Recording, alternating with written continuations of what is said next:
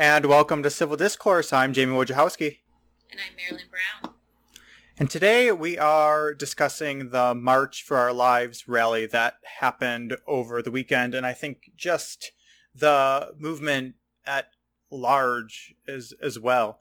I guess we'll just open it up. I don't think either of us attended the march, but I'm curious, I guess, why you made the choice not to attend. And yeah, we'll start there, I guess. Yeah, actually, you know what? It wasn't really a conscious decision not to attend. I've kind of been unplugged from a lot of things lately, and so in my mind, I knew that there was a rally or march that was happening on the weekend, but I kind of was getting it mixed up with the other one with the school walkout, and so I kind of just wasn't really aware. And then I kept seeing the date, but it wasn't really dawning on me that it was a Saturday until I had already scheduled work commitments during the time, and so I wasn't able to attend. But I was very excited to watch once I was back and was able to kind of see what was going on and just support it. But it was really just exciting to see something that was driven by the youth. Right.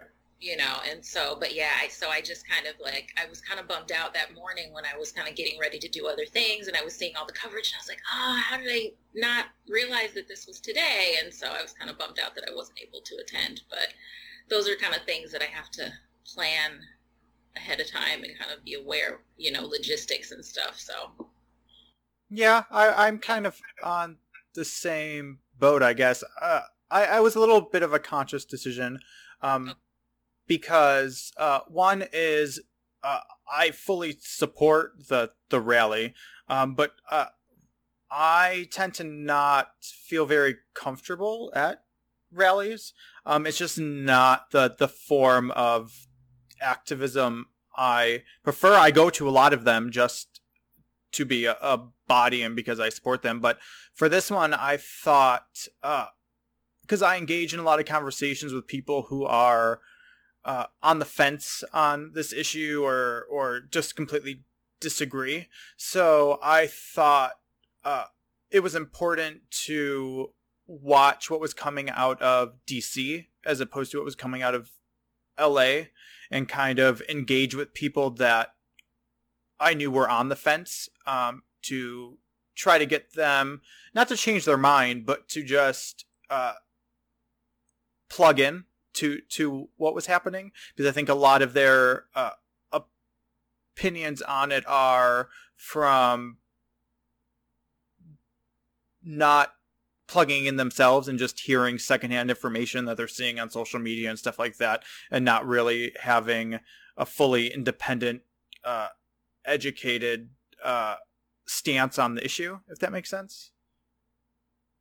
And I thought that what I liked about it was, no matter where you stand on the gun issue, I guess, I thought it was just great to see, like you said, the youth kind of empowered and talking about things they care about. And yes, there was a lot of, I guess, political talk about what they wanted with gun reform, but I felt there was also a lot of just talk about the youth becoming engaged and feeling like they have power to create change within our political system, which I think is very vital, because I think we, over the last decade, I think I think it's a while, and I think it's kind of, the youth is always kind of underengaged in voting and the political process a lot of the time.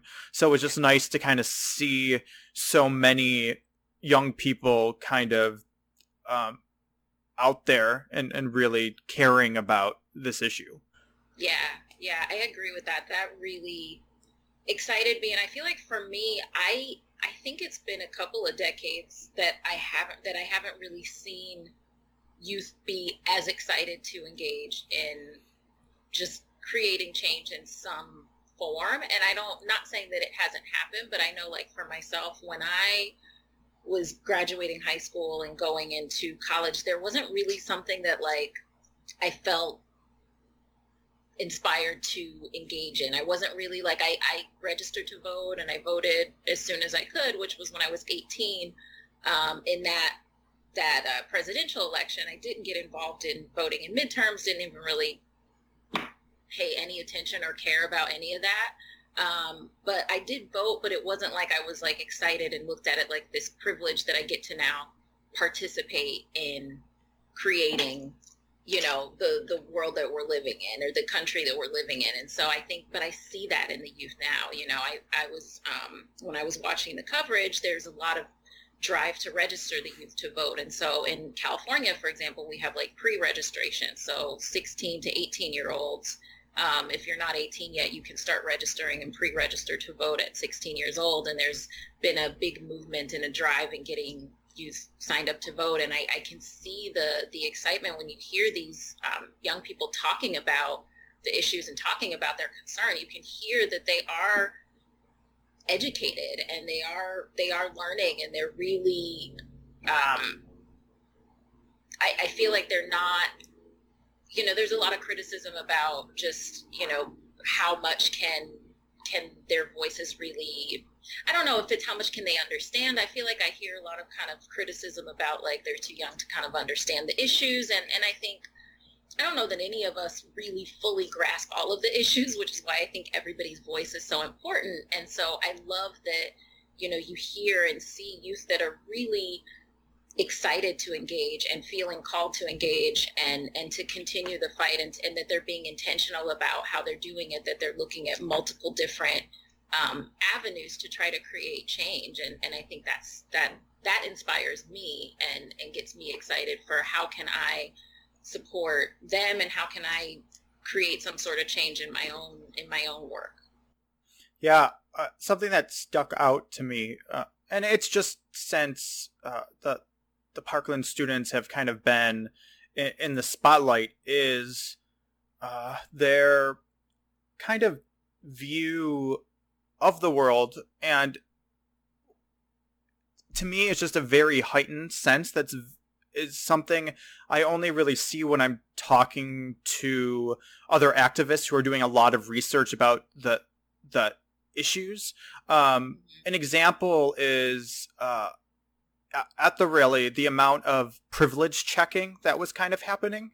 And it's just interesting because going back to kind of the condescension and that a lot of them are receiving from other people saying that they don't understand the issues and they're too young and all these things.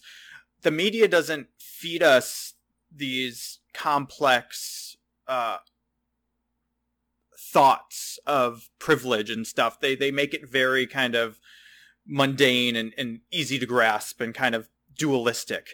So to see these kids kind of have very complex understandings of issues that aren't covered tells me that they are actually very educated, because they are getting this information from somewhere that's beyond the media and social media and things like that, because they're very, and I don't know if it's the school they're at or what it is, but yeah. And I think that, and it was great to see so much checking of privilege. And what, go ahead.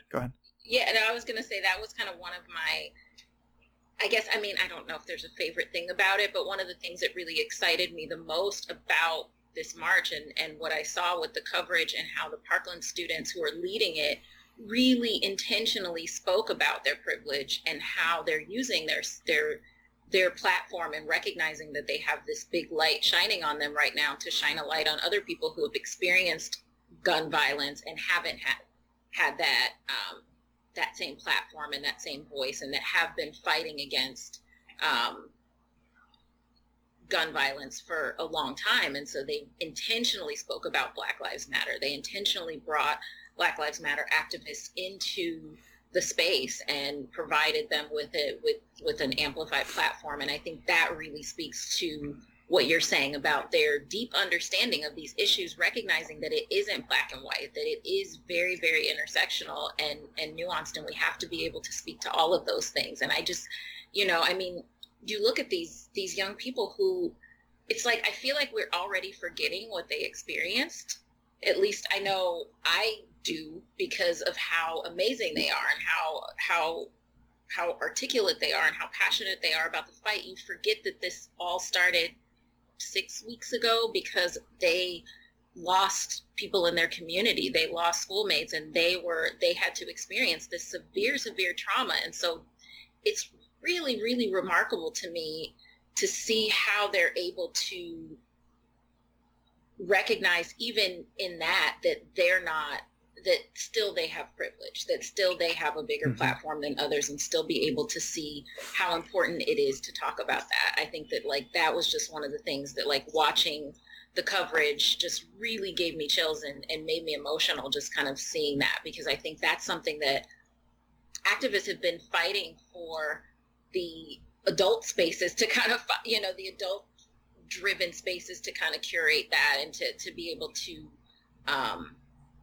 recognize that and be more aware of the privilege. And I think that, like, it seems like it's a lot harder for us, older, adult activists to do it than it is for these young people to really just kind of recognize that and make that a very important part of their fight. Right. And I think we talked about idealism on the last episode, and I think that's a big part of it. And I think too, there's it's interesting because the more young people who are involved I talk to, it's interesting, the more I see them kind of rebelling against the oversimplification of issues, right? And they're sick of the partisan BS and the talking points and the kind of distractions, right? They want real solutions. And I think the thing that makes them so effective is that because they want real solutions, and they're not just fighting for one thing no matter what. They're seeing things as they really are, and that is that intersectionality, and they see that gun violence is connected to systemic racism and is connected to the economic situation in our country, and they see how everything kind of works together, and that there's not one blanket solution. And it's very counter to, again, the media narrative we're given, that these issues are all separate and that there's fixes for each thing, but that they somehow don't touch one another. Yeah, no, that's a really important point, is that it's like they haven't really joined a team yet or a faction, as far as like what they've kind of decided. Like, a lot of adults have become so tribal in their viewpoints and their politics that they're unwilling to see something else. And so anything that could possibly threaten that viewpoint gets deflected, gets, pushed out. Whereas they're just looking for, like, what do we do about this? Like, this is an issue, and we haven't even, we're still developing how we feel about it. You know what I mean? It's like they haven't really gotten these, like, I don't even want to use the word partisan, but just kind of these, like, cemented in viewpoints that I think oftentimes we kind of, as adults, have kind of cloaked ourselves in. Mm-hmm. Yeah. I mean, for me, they're just talking points, right? It's the difference between actually wanting to engage mindfully to fix a problem and just sticking to your talking point. Because I think that in the gun control debate, I think the problem is that there really is no debate.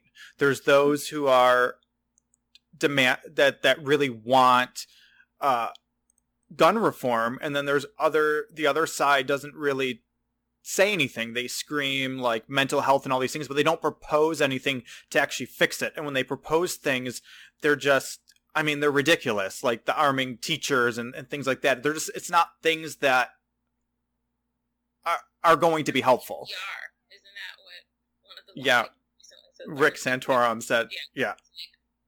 Okay.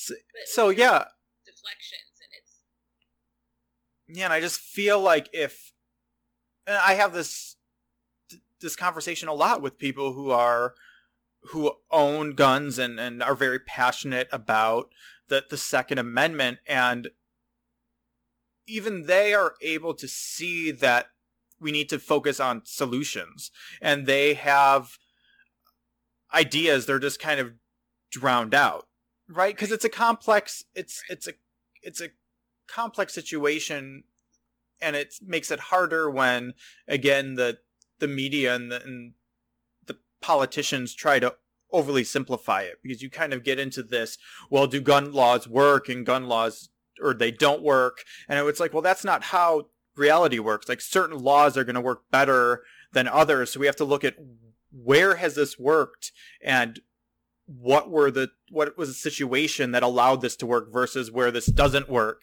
Right. Yeah, and I mean, I think that like that happens, and that like it's like all the gray gets drowned out.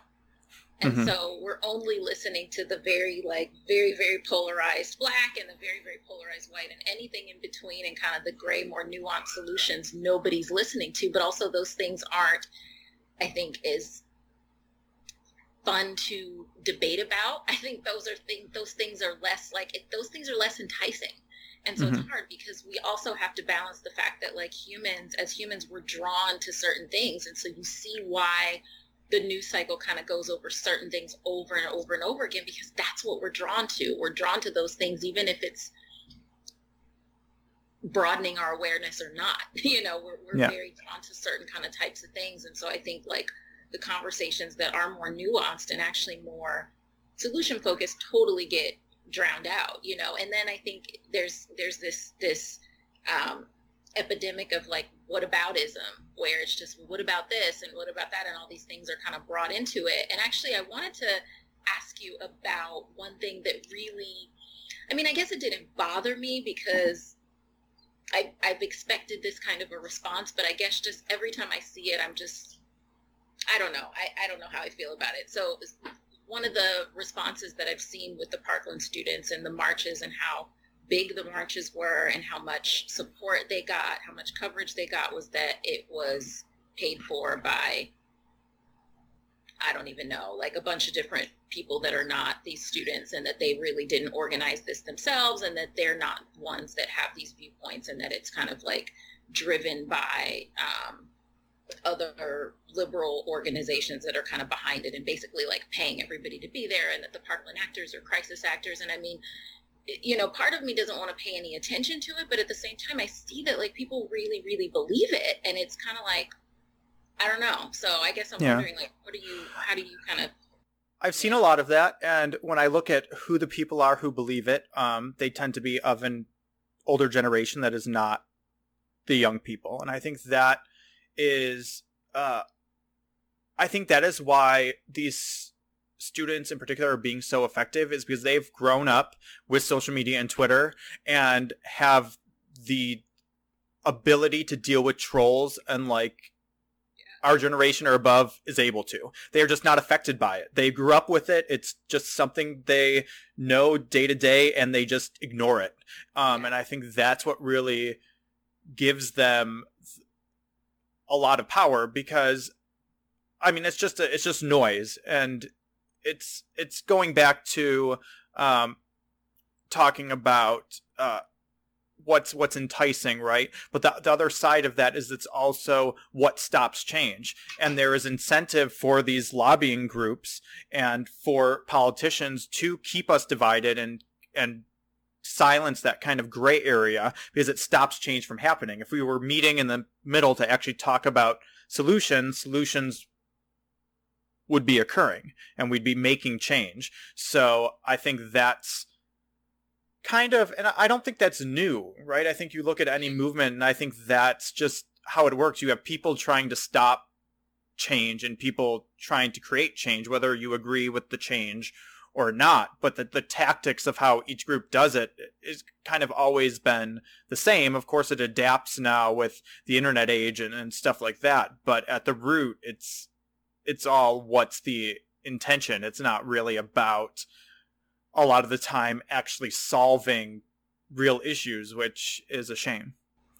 Right. And it's not like trolls are, mindful of age and things like that. And so, it's like, I think as I'm watching it bugged me more than like, it usually doesn't bug me at all. And I don't even really pay much attention to it. But this time, like, I kept finding myself getting like a little offended and having, feeling like these are young people. Like, what are, what's wrong with people? What are they doing? But then I'm like, you know what, but like, you're right. It's just part of that noise. And that's kind of just part of it,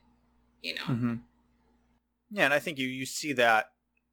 I mean, you're just always going to see it. So I just try not to be affected by it. And I think based on the amount of people who showed up, and from the people, Republican, Democrat, all different economic levels, the people I've been talking to, I think the vast majority, even if they don't agree with gun control, saw the demonstration through kind of a positive civil lens.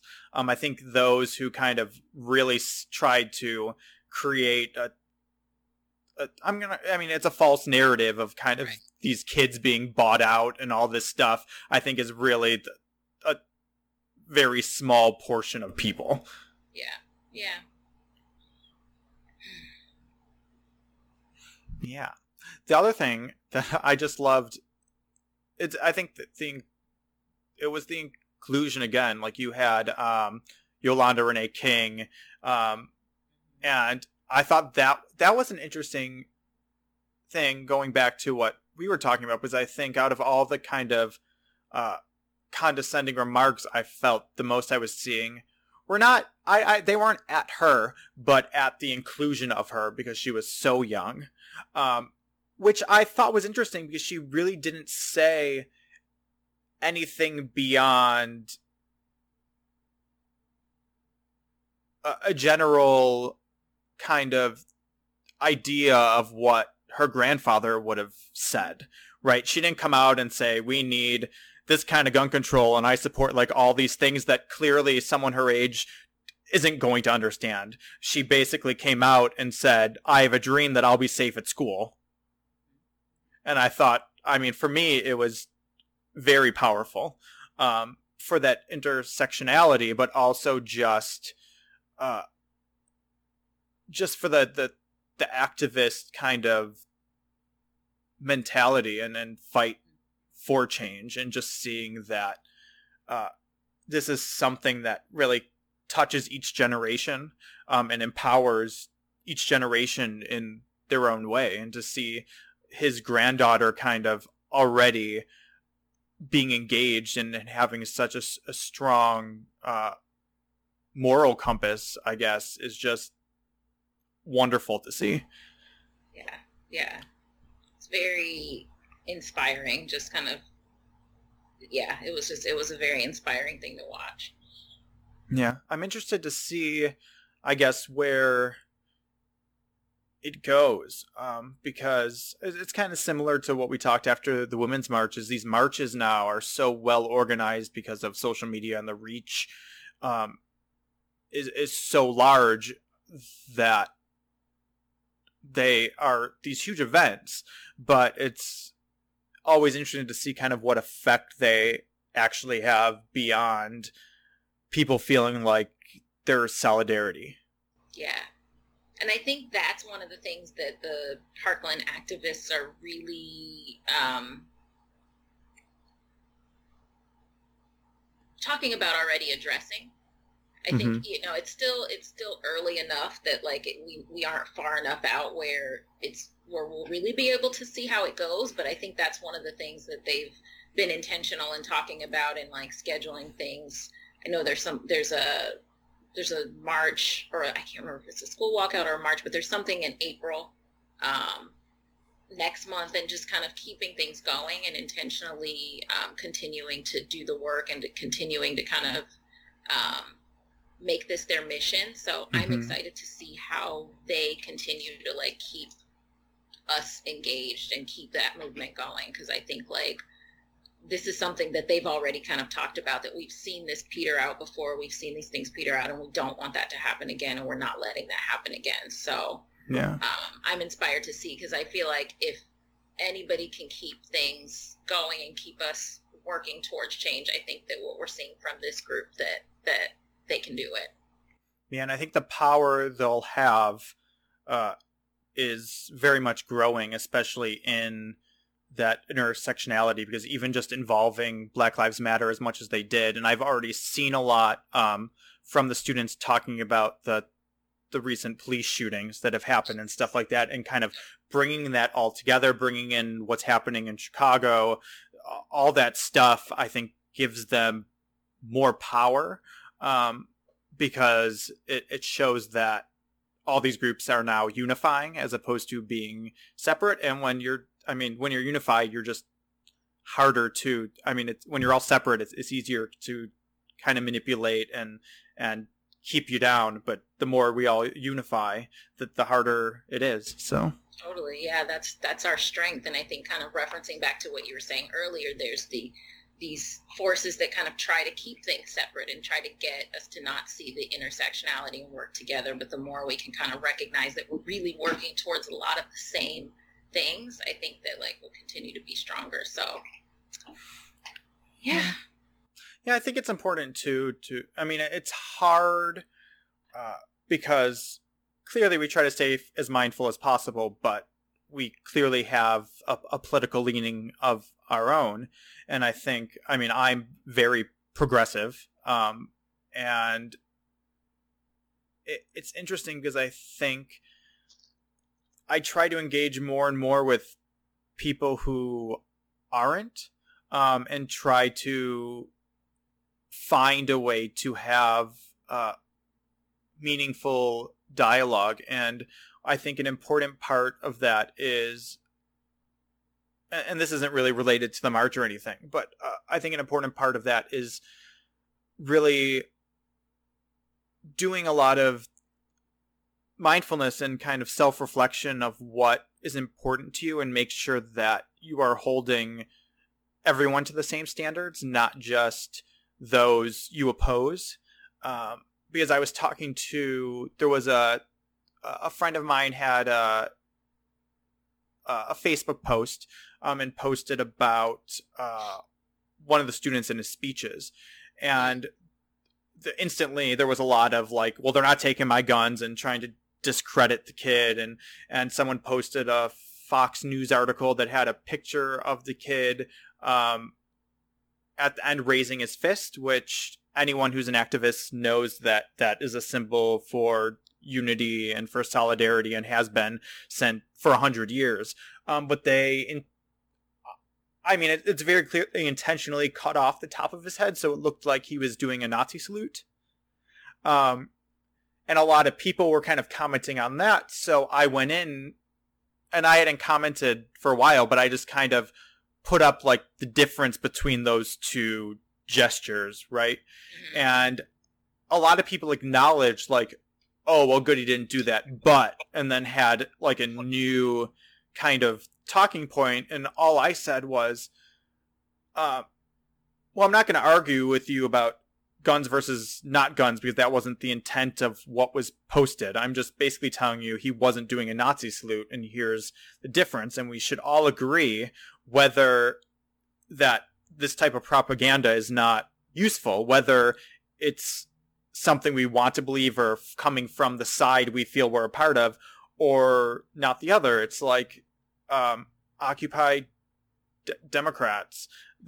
They post a lot of things that are basically the liberal version of Fox News, and I'm consistently posting articles that show that whatever they're posting is not factually correct, even though I would love it to be factually correct because I'm a progressive, but the reality is it's not. And having propaganda on either side is not helpful to us actually fixing problems and moving forward.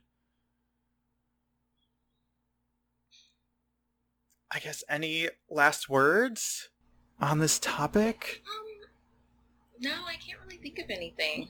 I'm just going to be, just excited to see what happens and kind of how things continue to move forward, because I really do feel like there's a shift.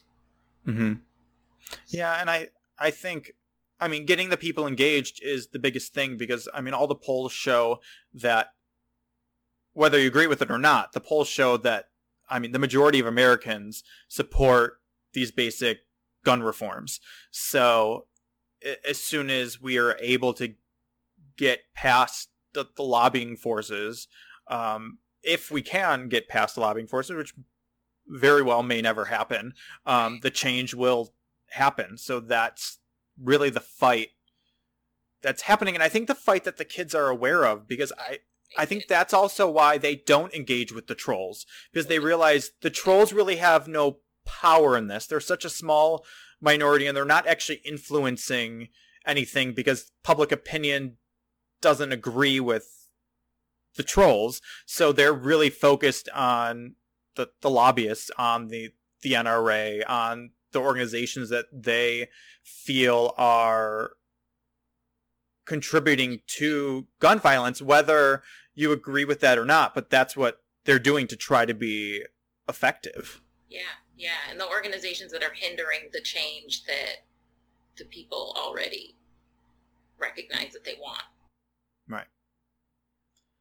Yeah. Well, I don't think I have any homework, unless, I mean, there's some great speeches. The Emma Gonzalez speech I thought was great.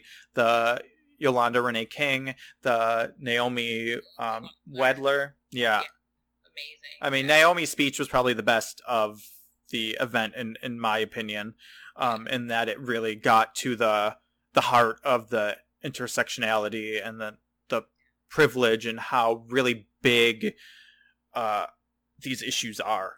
Yeah, she's 11. I know. She's incredible. I was just like so inspired by these kids. I was like watching and like crying and happy, and yeah. Awesome. Yeah, that's why it's hard for me not to laugh when I do see things about, well, they're just kids, they don't know any better, and I'm listening to them speak in these speeches, and not even just the speeches in these interviews that they're doing that are not scripted in any way. And I'm like, they're more articulate and have more statistics and resources than the vast majority of adults I know. So I mean, I have no problem trusting those kids leading a movement that I fully support. Yeah, totally. I 100% agree. So homework is, if you hadn't watched the speeches, then definitely watch the speeches. And also check out Vic Mensa's performance, We Could Be Free. That song is amazing. Mm-hmm. Really good awesome performance.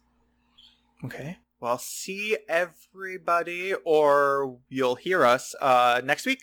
We'll be back. See you next time.